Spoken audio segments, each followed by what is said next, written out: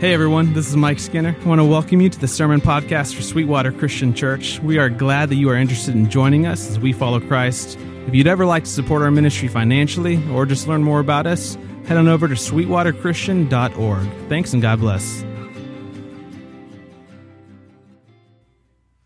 Well, good morning. It is good to see everyone. If you have a Bible with you, open up with me to the book of Romans. If you don't have one with you, you're more than welcome to pick up a black hardback version that might be underneath the seat around you. Romans chapter 6 is where we will be. Romans chapter 6. As we get started, I want to say thank you to Burgundy for filling in the pulpit last week. I was up in South Carolina. The reason I wasn't with you is I was on an aeroplane while she was preaching. And I got up there, did kind of what I needed to do intro-wise, and then booked it to my room so I could listen to Burgundy's sermon. And it was amazing. I thought she did a fantastic job. And so I want to say thank you to Burgundy for her willingness to come up and to preach. And I love that spirit about our church. I love the kind of community feel we have to getting things done, and then the courage to go and to do and be obedient to what the Spirit is calling us to do. Now, I was in South Carolina for a few days to give a handful of lectures to a program that they host up at the small Methodist college in South Carolina. The program's called One Life, and it is a gap year discipleship program. I'd never heard of it. Apparently, it's hosted by different universities, but it's itself its own thing, and kind of, I think there's 5 or 7 locations around the nation. And so gap year, it's meant for students who have just graduated high school but aren't yet going into full-time university with their undergraduate courses. And so this particular gap year program was centered around discipleship. So it's centered around becoming more and more like Christ, trying to unlearn some stuff that you've picked up along the way until you're 18, 19 years old, and trying to start to learn all of the different things that it means to be a Christian and to follow after Christ. And it was a very unique program. Right away, I could tell something special kind of was going on there. I think anytime you have a group of people who kind of commit to be with and for one another for a year's worth of time, this deep sense of community and relationship is formed. You could tell very quickly that they had their kind of own schedule, their own kind of world, their own language and own jargon, and that they were very much committed to discipleship. And so I showed up, and no one had their cell phones. They were giving them up that night because there's this big security briefcase. Looks like nuclear codes might be in there. And they only get their phones, about 25 students, for one day a week. And then they put them up and lock them up and take them away. And it is, my palms are sweating just thinking about it. It's something they had committed to do and had been doing now for a handful of months. And it was odd because talking to them felt like talking to people who don't constantly have their cell phones. Not just in the sense that they weren't holding something, right, or perhaps distracted to look down at what else was going on or it would catch their attention, but in the sense that you had to talk to them about different things than you talk to someone who has access constantly to the latest news and sports and things of that nature, right?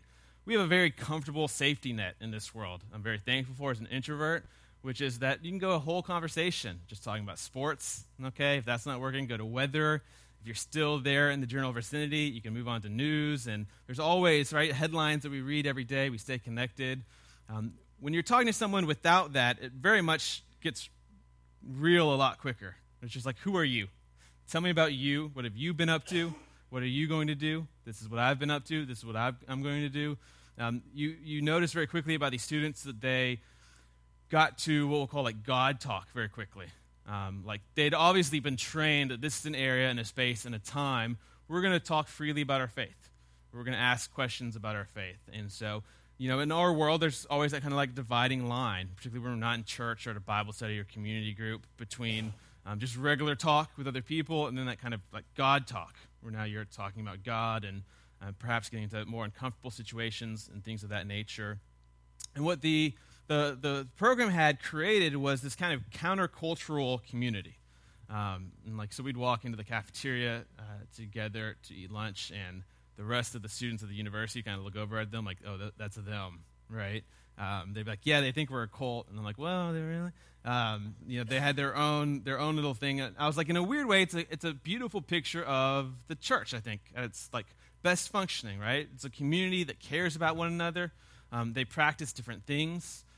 They together, with intentionality and encouragement, pursue discipleship, this process of becoming more and more like Christ. There was a type of program that made me think, and I think would make you think, if you saw it in action and you were there for about a week, you'd think, man, if only I could have done this. If only I could have had access to something like this between the ages of 18 years old and 20 years old, in that liminal period between high school and college, to learn how to kind of grow up, to learn how to kind of become an adult, to learn how to live a life outside of my parents' house where I'm reading the scriptures and engaging in Bible study and going to church and knowing what it's like to live with a community.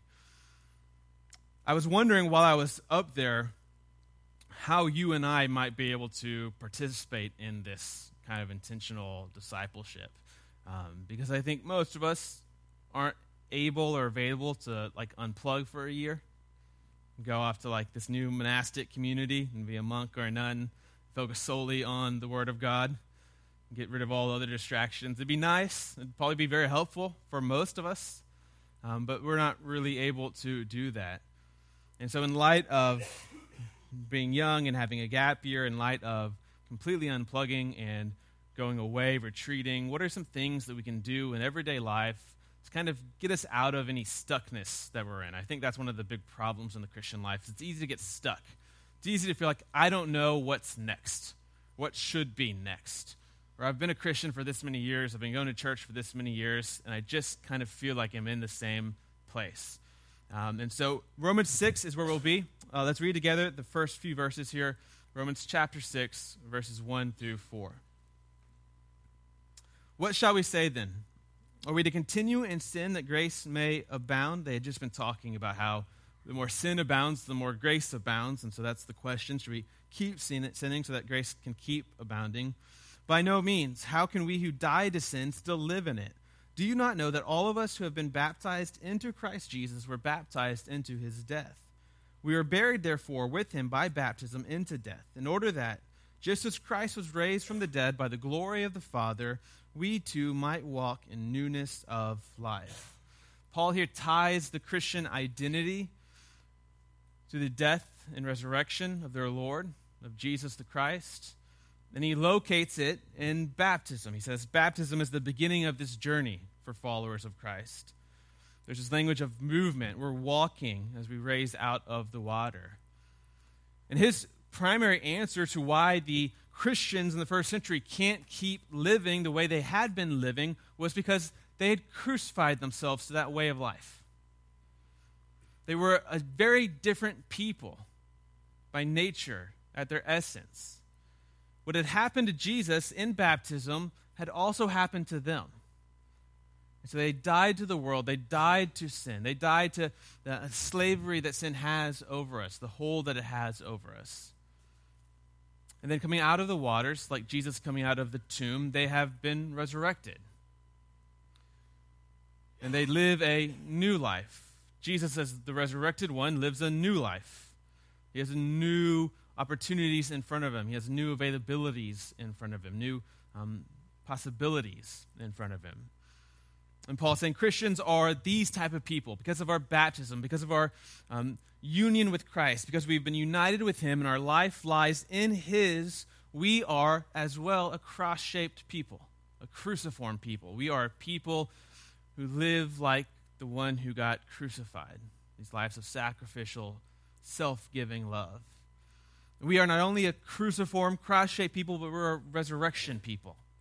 We're people who live in light of the new world that has opened up because of Jesus' resurrection. And because of all of these truths, Paul says we're called to walk in newness of life. And this is indeed the task for Christians, to somehow start to walk in a new life, to somehow start to live and experience and relate to everyone around us in a way different than we did before, in a way different than we would have if we had not had the Father and the Son and the Spirit, in a way that would only make sense because of our faith in Jesus, would only make sense because of the encouragement and guidance and comfort given to us by the Spirit. I've been brought up to the school to lecture on culture in Christ and how Christians have traditionally tried to engage or disengage culture. And what you find out very quickly is if you really are honest and do the work is where your culture begins, say, national culture, American culture, where that begins, and then your religion, let's say Christianity, starts, where that ends and that starts, is very difficult to figure out. It's very difficult to disentangle those things. We've been shaped from our birth to want to walk in certain ways, to think that certain ways are the right ways to walk in. And then Jesus shows up on the scene, and he flips some things around. He says, I know you've been trained. I know it's a virtue in your world to seek security. He says, but in this new world, you've already got security in the Father. There's no one who can take care of you better or more. So there's no reason to be anxious. There's no reason to be worried. And now you can sacrifice. You can give of your finances. You can give of your time. You can give of your resources. You don't have to hoard it to yourself. Why? Because you're secure. You don't need the bank account, the 401k account. You don't need any of those things to keep you secure. There's an old life, and now a new life is available. And if you sit down and you try to differentiate between all the things that we're taught, the values, the ideas, the beliefs, the behaviors that we kind of catch growing up, and then the things that Jesus calls us to as part of the church, what you find is that oftentimes they are very different, if not contradictory. And at the same time, you find that what Jesus has called us to do is very difficult. Very, very difficult. And it takes training. It takes discipline. It takes formation. As a hypothetical, if it took you 30 years to become a Christian before you were converted, that's not 30 years of neutral time. That's not 30 years where you just existed in a vacuum as a free agent. It's like, I wonder which team I'll land on eventually. Christ, boom, let's go. Things are happening over those 30 years. You're being formed in the shape of some culture, of some isms, right? Materialism, consumerism, whatever those things might be. To become a Christian then requires you to take on this task of discipleship. If it took you 30 years to get to where you were at that moment, I would say maybe it's just a safe bet to say it might take you 30 years to get fully kind of disentangled. Which is why it's okay to be patient with ourselves. When Jesus tells us to forgive and forgive generously, and we find that hard to do, well, it should be hard to do, right? You've lived a very long time as an unforgiving person, or at least with shallow examples of forgiveness in front of you that you participate in. As a Southerner, we have this passive aggressiveness, right? We're not really ever angry at people, yet we hate almost everybody. I'm used to that type of forgiveness, right? Jesus calls us to a forgiveness that's altogether different. And it takes work and discipline and effort and failure to get there. This is a task we call discipleship.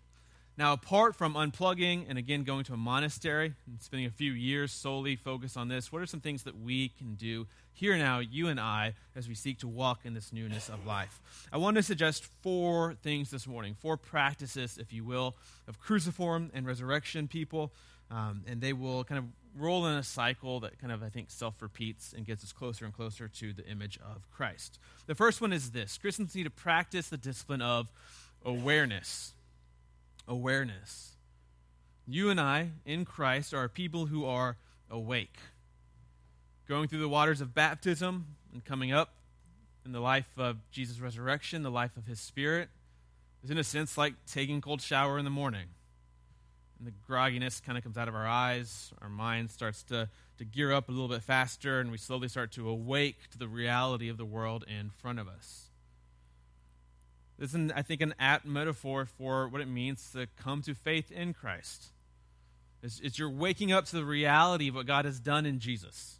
It's waking up to the reality of who you are and who you're called to be because of the work that Jesus has done. And we're all in different stages of awakeness. Some of us are very much awake. We're alert. We're bright-eyed. Some of us are still kind of like, I'm not sure if I'm awake or not. Some of us are a little bit groggy. But we're waking up to this new world, this new reality, this new way of thinking, this new way of living. Christians are called to become aware particularly of the presence and activity of God. We live in a secular world, which means a world without need for God. And so that's the way most of our businesses are constructed. That's the way most of our media functions. That's the way most of our everyday lifestyle functions. When you go to the grocery store, when you go to the mall, when you go to the daycare, when you go to the school, there's no need for God. And this is useful in some senses because we can not just always argue on the things we differ on when it comes to God. This is difficult in other areas of our life because it's easy then to get the impression that in no way, at no time do we need God. And perhaps God's just not very present or very active. But to wake up, to have awareness as a Christian is to be aware that God is always present and that God is always active.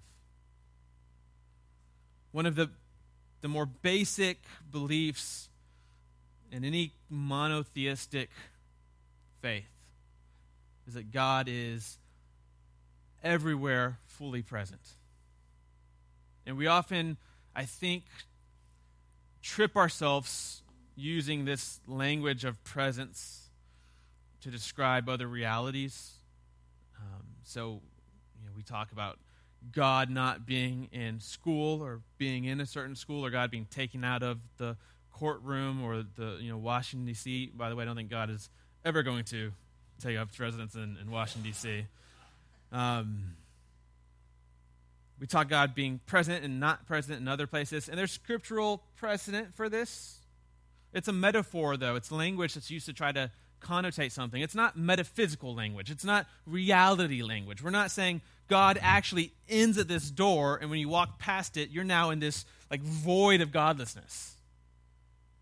God is no less present to you in the hallways of a 6th grade public school than he is in a sanctuary of a church surrounded by a choir singing hallelujahs. And God is no less present to you in a jail cell in the Middle East than he is anywhere else, in your home, sitting with your family, reading a Bible story together. His presence is everywhere and at all times. And the only reason that you and I doubt this is because we fail to be aware of it. Now, certainly there are times when God does not feel present. The issue at those moments, though, is not his distance. It's our inability to perceive his closeness. We live in a world where God is always active, where God is always on the move, God is always working. Sometimes the way we talk about miracles betrays this belief that God more or less stands back and lets the world function, and every now and then we get our hands in and we get kind of messy. God does a couple miracles and then steps back again. Christians would believe, though, from the scriptures that God is active in and through everything. That, in fact, the only reason anything, the creation, plant life, animal life, you and I are alive and existing today is because he wanted it to. He holds all things into existence with his will. Every moment, he desires it to be rather than it to not be. God is always active in our lives and your lives. Now, again, the temptation is, in a secular world, to lose that sense of presence, lose that sense of activity. So it's easy for you and I to get to moving in our life and to stop kind of talking about what God is doing. Stop talking about how God has met us in certain places. But we need to become aware that this is a God-saturated world. We need to create a habit, I think, of slowing down, of pressing pause, of taking a deep breath, and practicing an awareness of God's presence. I think prayer is one of the things God has given us. The discipline, a tool he's given us. Prayer creates space in our day where we're able to open up our eyes to the ultimate truth of God's presence and activity. Prayer gives us an opportunity to slow down and to acknowledge God's presence and his activity. So we might start with awareness, and we might move into the next discipline, the next practice of resurrection people, which would be learning. We're a people who are awake, and we're a people whose minds are being renewed. We are people who are taking in new information and analyzing it and seeing what's right and what's wrong. We are people who are comparing new information that we're getting to old information that we had and having to see which is right and which is wrong. Now, to be sure, following Jesus does not mean you have to go back to school. Breathe a sigh of relief. Doesn't mean it's not a program at a university. It's not a class that you can take at a community center. But it's no less a call for us to engage our minds. It means a couple things. First, we have to be open to new ideas. Christians are called to be people who can engage with new things. We have created such a remarkable world in which it's so easy to create an echo chamber so quickly, where all we hear are our opinions, and all we see are our practices. And again, this starts to make it difficult for us to recognize what is Christianity versus what is just cultural practices or cultural expectations. You might think praying in a certain way is just a Christian thing, and then you go to another culture, and you're like, well, they're not praying with their eyes closed or their hands folded or their head down. And you think, well, I guess, yeah, those are all cultural things that we've brought to prayer. Prayer itself is a different thing. It can be adapted and embraced in different cultures. We have to be open to these new and challenging ideas. To be a learning people means that we know that there are new things to learn. More and more I find the hallmark of a truly educated person is someone who knows how much they don't know, who studied just enough to realize there's so much they'll never fully grasp. It means also that we've got to be willing to unlearn things. And this, my friends, is very, very hard. I was brought up, we were talking about culture, and anytime you start talking about American culture and trying to, compare and contrast with the Christian religion, quickly the idea of like nationalism, loyalty to one's nation, war, violence, those things get brought up. Usually when I go places, they're like, do not talk about nationalism. Here was the opposite. They're like, we want you to talk about this. I was like, are you sure that you want me to talk about this? And they're like, yeah, we want you to talk about this. I was like, you say that now, but as soon as I start talking about this, I'm going to look in the back, and you can be like, just stop if we don't want you to talk about this. But we started talking about our country. We started about the beliefs we have of our country and of our faith and the way they go together and perhaps don't go together. And for many of these students, it was the first time they had been faced with an idea that perhaps their nation was not the perfect embodiment of this religion. That there were ways in which perhaps they were incompatible. Not uniquely evil as a nation, but just because it's the nation and not the kingdom of God.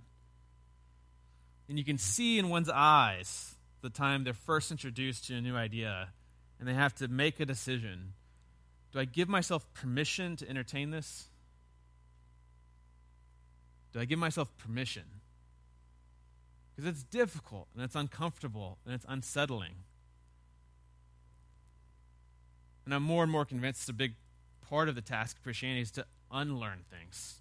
Is to be willing to put things on the table and go, if that's not the case, then take it away. I have no commitments.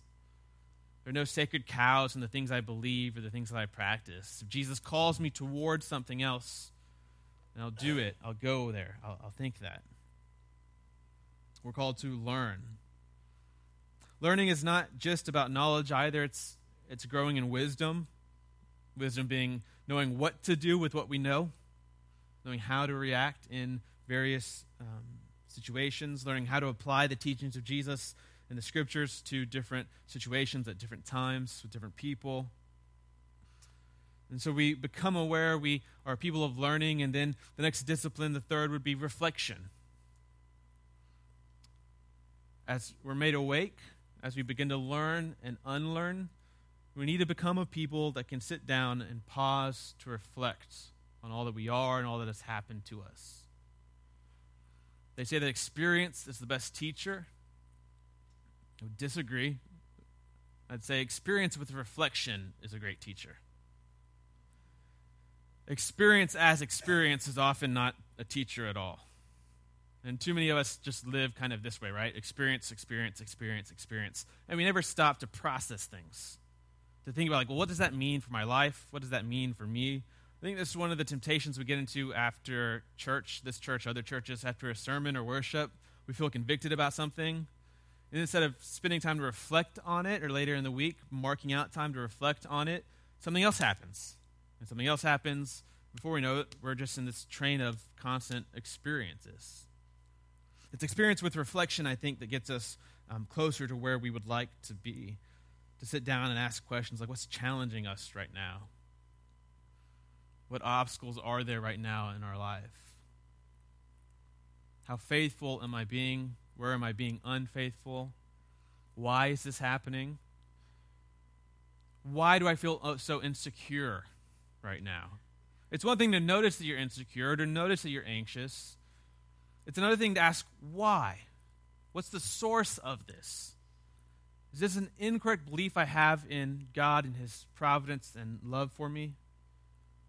Is this something that is ill-placed and doesn't belong in this situation that I just need to think through and disentangle? As Christians, when we're called to reflect, I think it's important that we never do this alone. But that never stops just with ourselves, by ourselves. I think we're called to reflect with community, whether that's with our family or our friends, with community groups, with different groups here in the church. We're called to think through what has been happening to us. And then the fourth one, awareness, learning, reflection, is action. Christians are a people of action. We're people who walk in the newness of Spirit. Not just the people who are aware of the Spirit, and not just the people who learn about the Spirit, and not just the people who reflect about the Spirit, but the people who walk in the Spirit, people who do Spirit-filled things, people who listen to the Spirit and go out in obedience and do it. We are a people of action, and if you never get around to action, then you're largely missing the point. Most of this is irrelevant, if not worthless. Jesus says, if you love me, you'll do the things I have commanded you to do. Sometimes, at a certain point, you have to stop theorizing and you have to just try. Sometimes, at a certain point, you have to stop worrying and you have to just do.